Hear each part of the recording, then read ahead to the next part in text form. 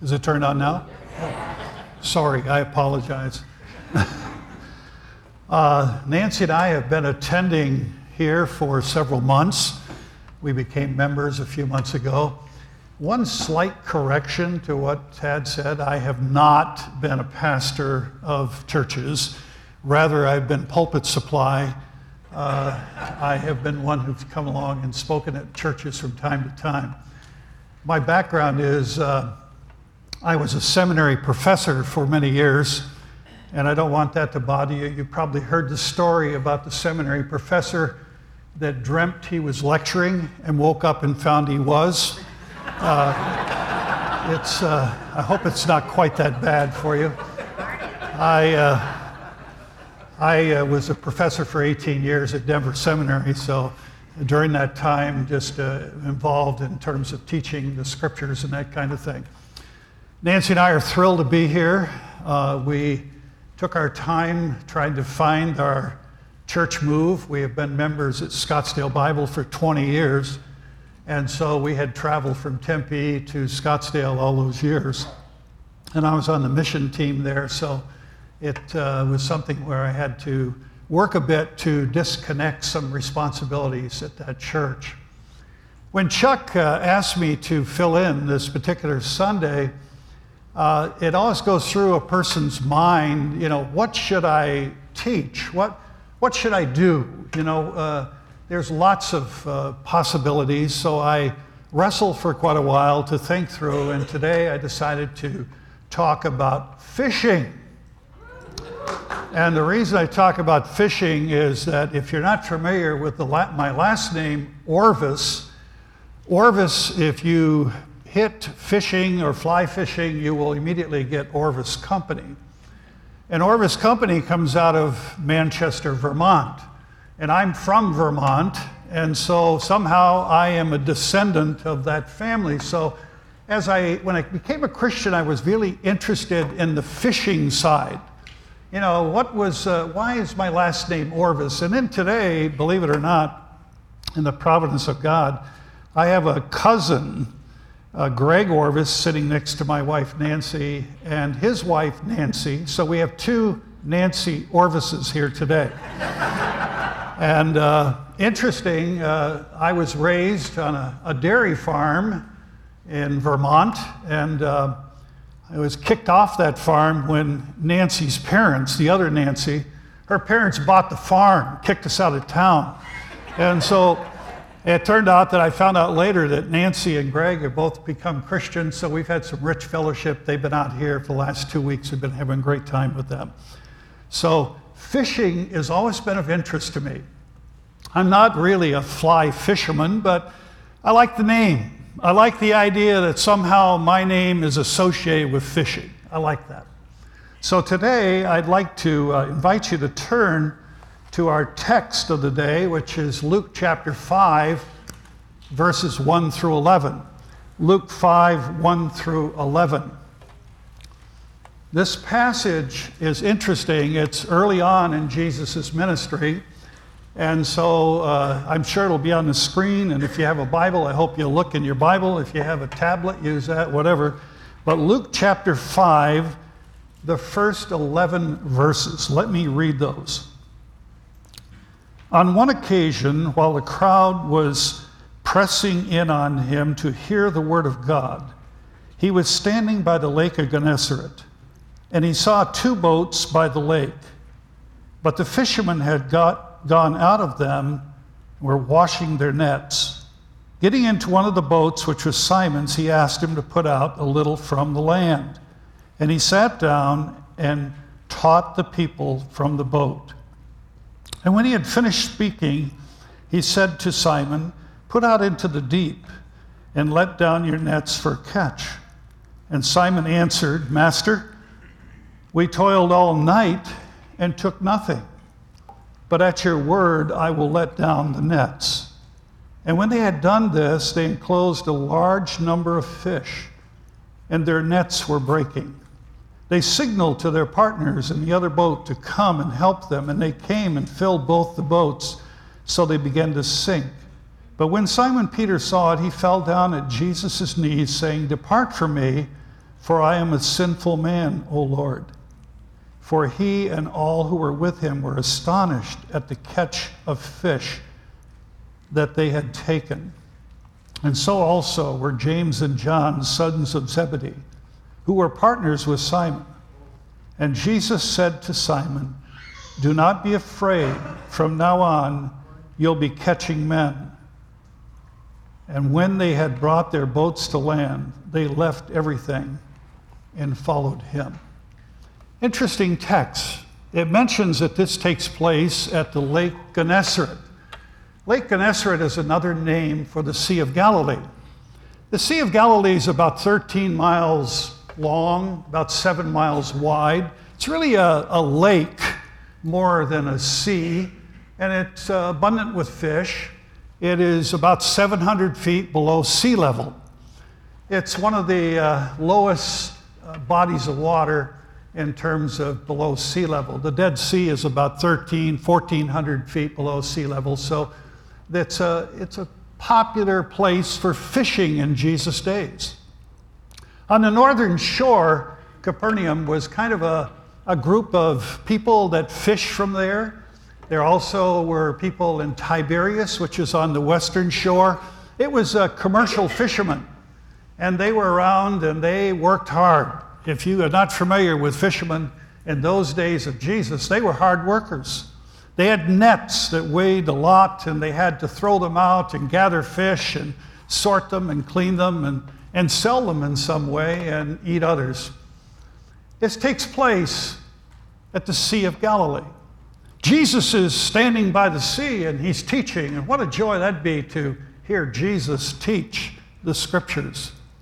And a crowd is pressing upon him more and more and more, and so finally he looks at the boats there. There are a couple of boats, and he notices fishermen are washing their nets, and he gets into Simon's boat and he pushes it out from shore just a little bit.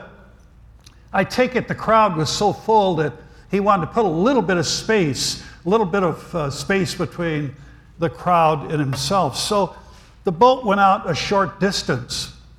And then it's interesting to notice that it says, as that happened, that Jesus sat down.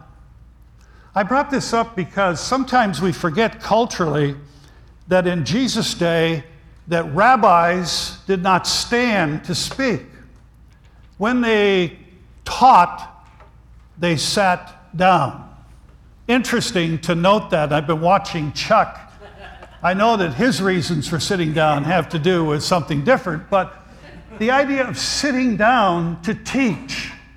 So he sat in the boat and he taught the Word of God to the crowd. How long he did that, we don't know. But then he turns to Simon and he says, "Hey, Simon, let's go fishing." Simon said, "Hey, wait a minute, time out. I was out there all night long fishing. The fish just start biting. They're just not interested. They're not out there." But he says, "Because you say so, I'll go fishing." So he went fishing, and of course, the story develops from there as we look at it step by step. I want you to notice, if you will, that fishing is not always easy. I remember my dad taught to my brother and me how to fish on that dairy farm in Bristol, Vermont.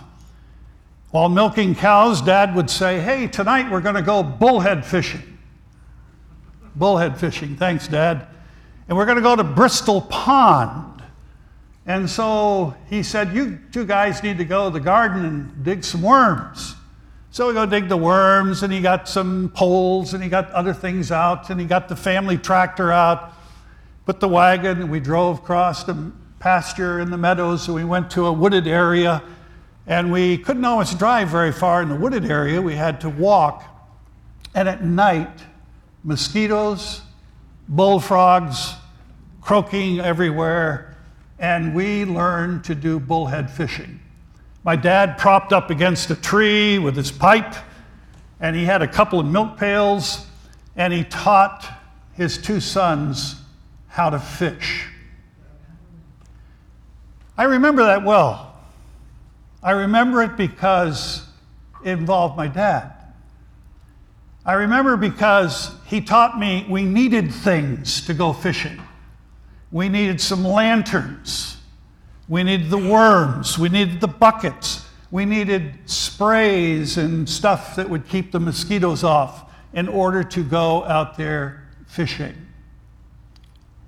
In this passage, it's so obvious to me, but the first thing that he mentions that we need to do is in verse 4. Verse 4, he says, "And when he had finished speaking, he said to Simon, 'Put out into the deep water.'" Some versions say launch out. Some say get out or go out.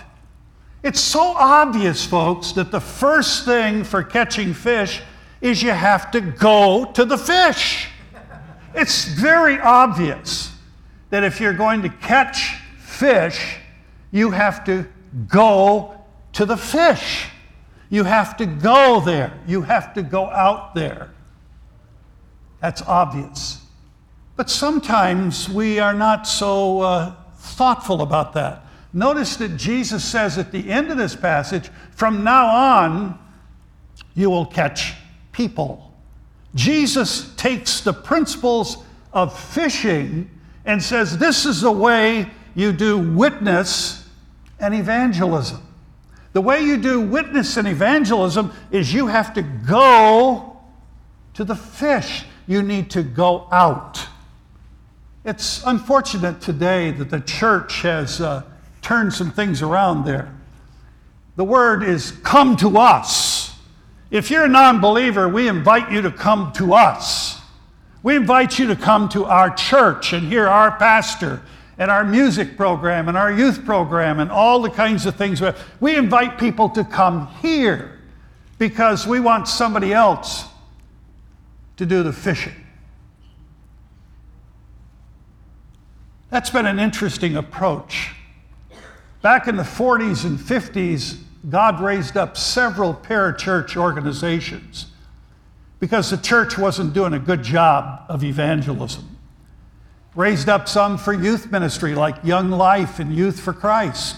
Raised up some for college like Campus Crusade and InterVarsity and Navigators. It's interesting to note that those groups raised up to do fishing.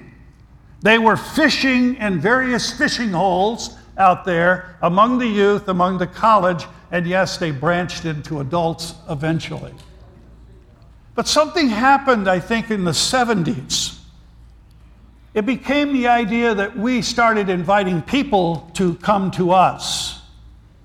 Come to our church. Come for our special program. Now, nothing wrong with inviting people to church, but if that's the primary way of catching fish, you're not going to get many fish. You're not going to get many that way. You're not going to see many conversions that way.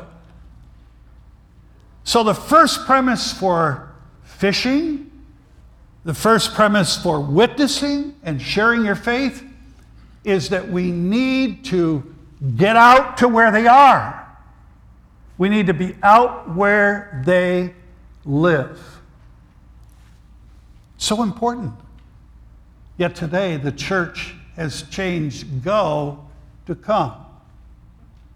Come to us. Come to us. It's also interesting to notice a little book that I'll recommend to you. Gary Gilley wrote a book in 2002 called This Little Church Went to Market. And it was about 140 pages long, but he began to note, and he wrote in 2002, how much the church was inviting the non-saved, those not saved, into the church. And he was noticing that what it done used to be going out to the people, now it turned around, bring the unsaved inside. And he pointed out that what happens is subtle things happen. First of all, the whole marketing strategy is find ways to get people to come inside the building, especially the unsaved. And then once they get inside, you've got to kind of adjust things a little bit.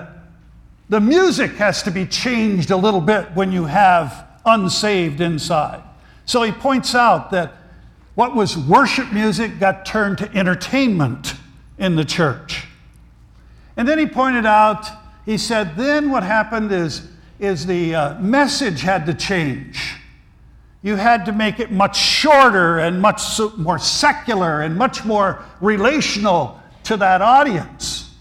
So you began to have little series of messages that kind of touched on things that the non-believers were interested in. And so the believers that were hungry for the Word of God, what happened to them? I just read this week that more than 10 million born-again Christians have left evangelical churches because the message is so weak. There's nothing in the Word. What a blessing we have here at this church. One of the drawing points that Nancy and I had is Chuck's ministry in the Word. Don't take that for granted, folks. Out in the churches, it's not that way. So oftentimes, it's just watered down stuff. Not much biblical. So we change the message from go launch out, put out to where these fish are.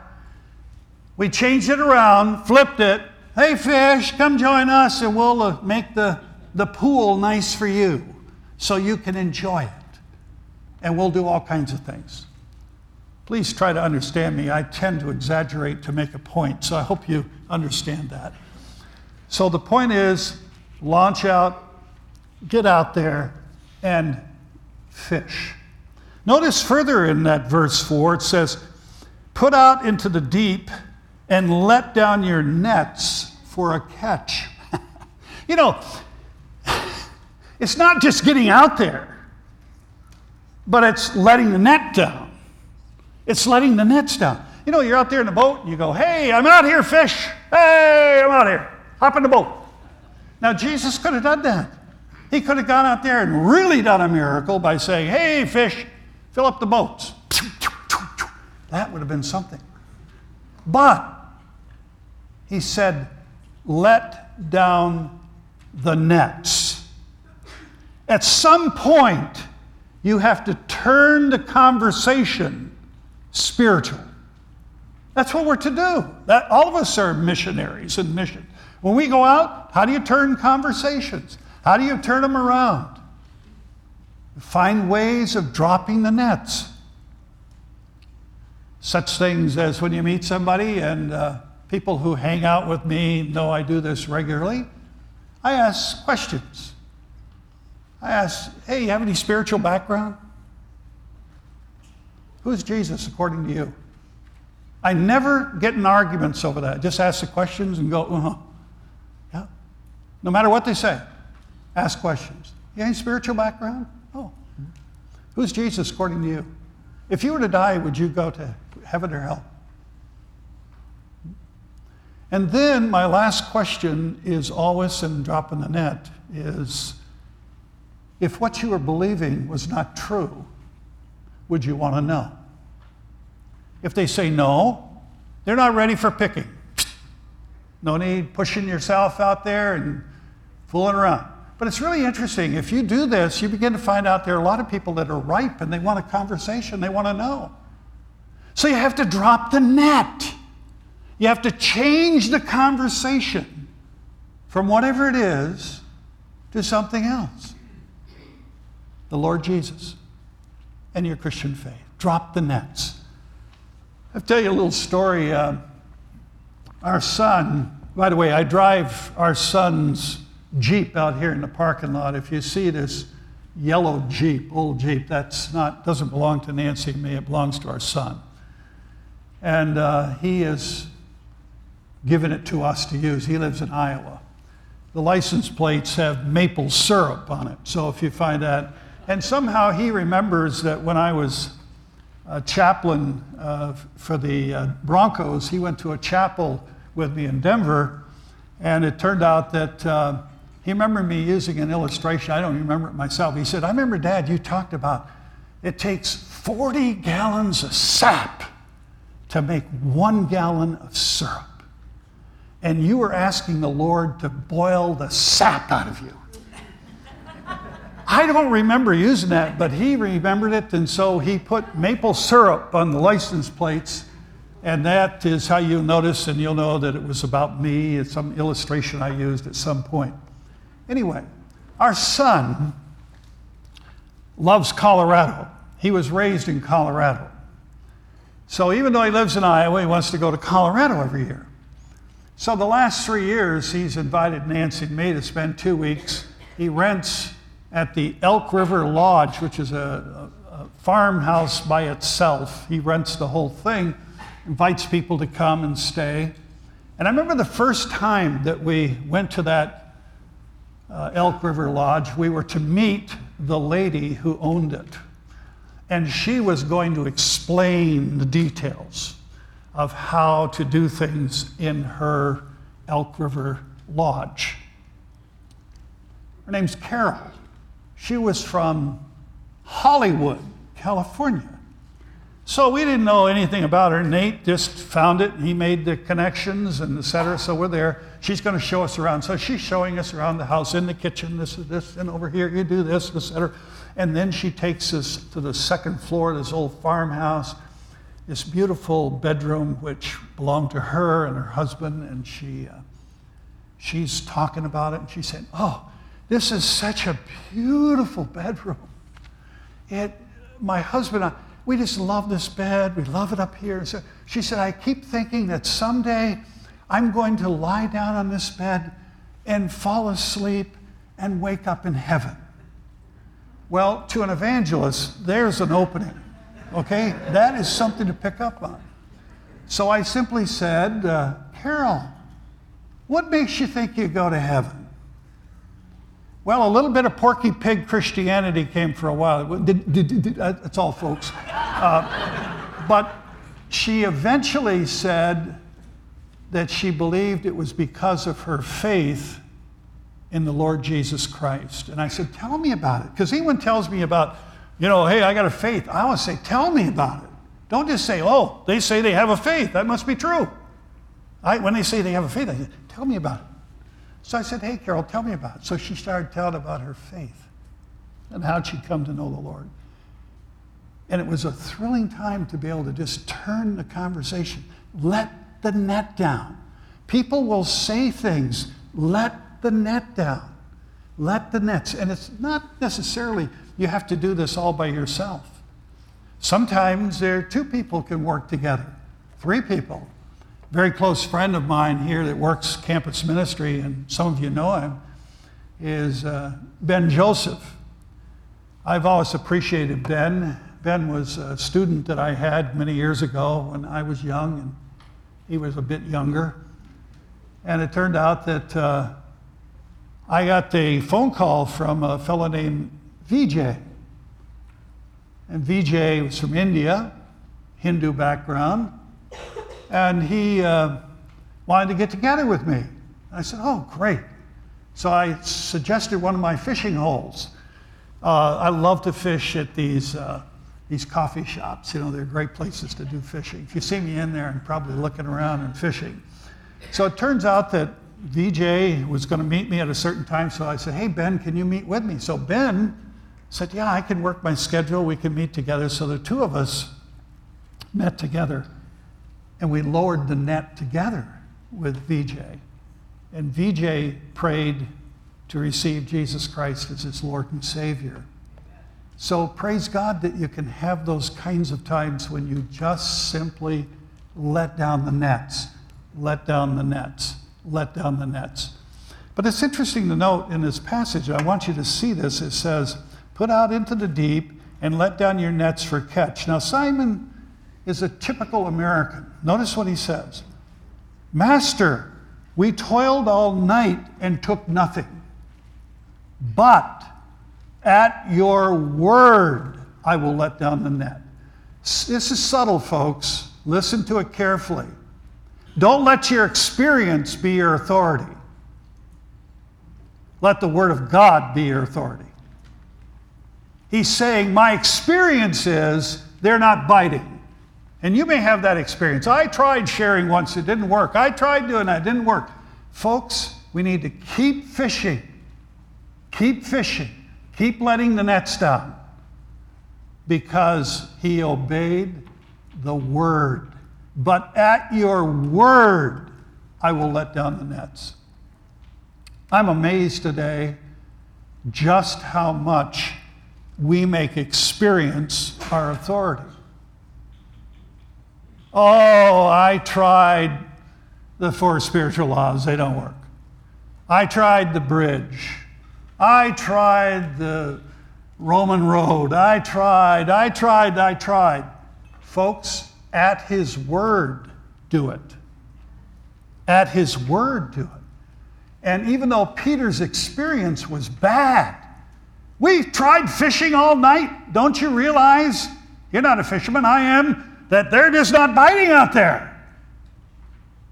But then he goes on, he says, we toiled all night and took nothing, but at your word I will go. I will let down the nets. I don't think that that's any clearer than it could be, is we do it because he tells us to do it. At his word, we do it. We let down the nets. Notice what happens in verse 6. And when they had done this, by the way, for you English buffs, that's an introductory adverbial clause. And when they had done this, they enclosed a large number of fish, and their nets were breaking. You cannot catch fish without dropping the net, getting out to them and dropping the net. But you can't manipulate the fish into the net. You can't do it. The first 2 things, get out there and let the nets down, we can do. But we can't make the fish get in the net. We can't get the results, even though there were results in this case. I like the definition that several years ago Campus Crusade came up with for witnessing. It was just it really was a thoughtful definition. It says, taking the initiative, okay? Taking the initiative, getting out there, letting down, taking the initiative to share the good news in the power of the Holy Spirit, leaving the results to God. We're not into results, but we are into getting out there and letting the nets down and allowing the results to take place according to his sovereign will. We must always remember that. Get out there, let down the nets, and trust our Lord for the results. And when they had done this, they enclosed a large number of fish, and their nets were breaking. Wow, that's great.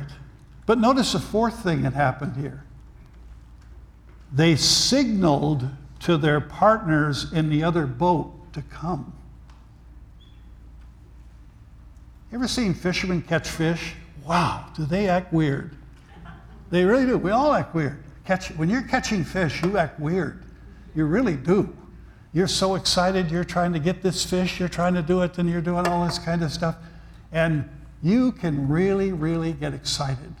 In this case, results were so big that they signaled to the others, hey, come on and help. Hey, come and help. Come on. Fish are biting. Come on, let's go. Now, for those of us that have been around the Sea of Galilee, there is an interesting sound that takes place at the Sea of Galilee. When you're on the shore and boats are out there and they're fishing, you can hear what they're saying. It's amazing, the acoustics. In fact, biblical scholars think that the Sermon on the Mount took place at a certain location along the Sea of Galilee. And people have gone and sat in those locations. Now you can't get there. They've kind of fenced it off. But in the early days when I used to go there, you could go there and sit and listened to people in the boats. You could hear them just as plain as anything because of the acoustics. Down below sea level, it was just amazing. They signaled. I don't know how they signaled. Did they yell? Probably not. Maybe. Maybe they motioned. Maybe they whistled. I don't know. They signaled. However their signaling was. Hey, get out of here.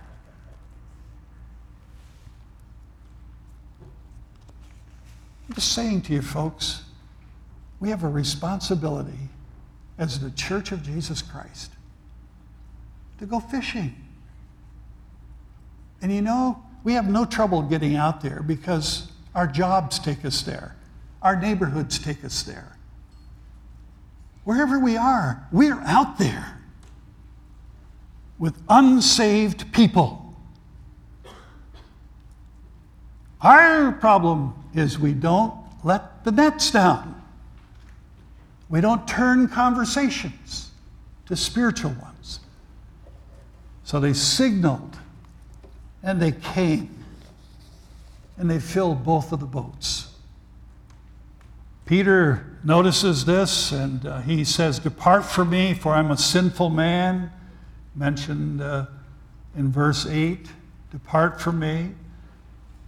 And you notice the word catch and caught is used 5 times in the text. It's all through it. And then Jesus really puts the application to it when he says this in verse 10, the end of verse 10. And Jesus said to Simon, "Do not be afraid." You know the number one reason people don't share their faith? They're afraid. They're afraid that they're responsible to catch the fish. I mean, they're responsible to get the fish. No. We're responsible to be out there fishing. The Holy Spirit's ministry is to bring about believers. So a fear, I won't know enough. You know something? Most Christians know too much. And they get into arguments. That's why those questions I ask people, I never get into arguments. You have any kind of faith? Any kind of spiritual background? Who's Jesus according to you? You believe in heaven and hell? But then I go on to the last question after I've done a few of those and say, if what you're believing was not true, would you want to know? Would you want to know? No, not really. Great, thanks. If there's maybe they come back later. They say no, and then later they come back and say, "Why didn't you say more? You said you weren't interested." I do not try to pressure people into knowing the Lord. I've never done that to my knowledge. I've had great opportunities to share my faith in some arenas that are really, really neat. And one of them was I had a chance to be a chaplain to the Denver Broncos for 10 years. That was a fun thing for me to do. I was a police chaplain for 3 years, the Aurora Police Department. While I was teaching the seminary practical stuff, I got out the Aurora Police Department, had to wear a clerical collar and a bulletproof vest, which was important because the chief said less likelihood of being shot if you have a clerical collar. Nancy insisted that I wear a clerical collar during those times. 3 years police chaplain. 7 years I was the chaplain for the Denver Zephyrs baseball team, which preceded the Rockies. Had a chance to see baseball players come to know Christ and football players and that kind of thing. It's just really fun. Great arena to do that. But when you're out there, you got to let the nets down. You have to let the nets down and trust God for the results. Thank you for allowing me to share this. Let's pray together. Father, thank you so very much that you want us to fish. Thank you that we can go fishing even today. So oftentimes, Lord, we've admit to you that we've kind of turned it around 180 and we haven't really shared our faith. We go out there and we come back week after week, and we haven't even attempted to lower the nets. Lord, help us not to feel guilty that we are the ones to bring about decisions and converts, but rather, Lord, we are your people to do fishing in the right ways. Thank you for this passage of Scripture.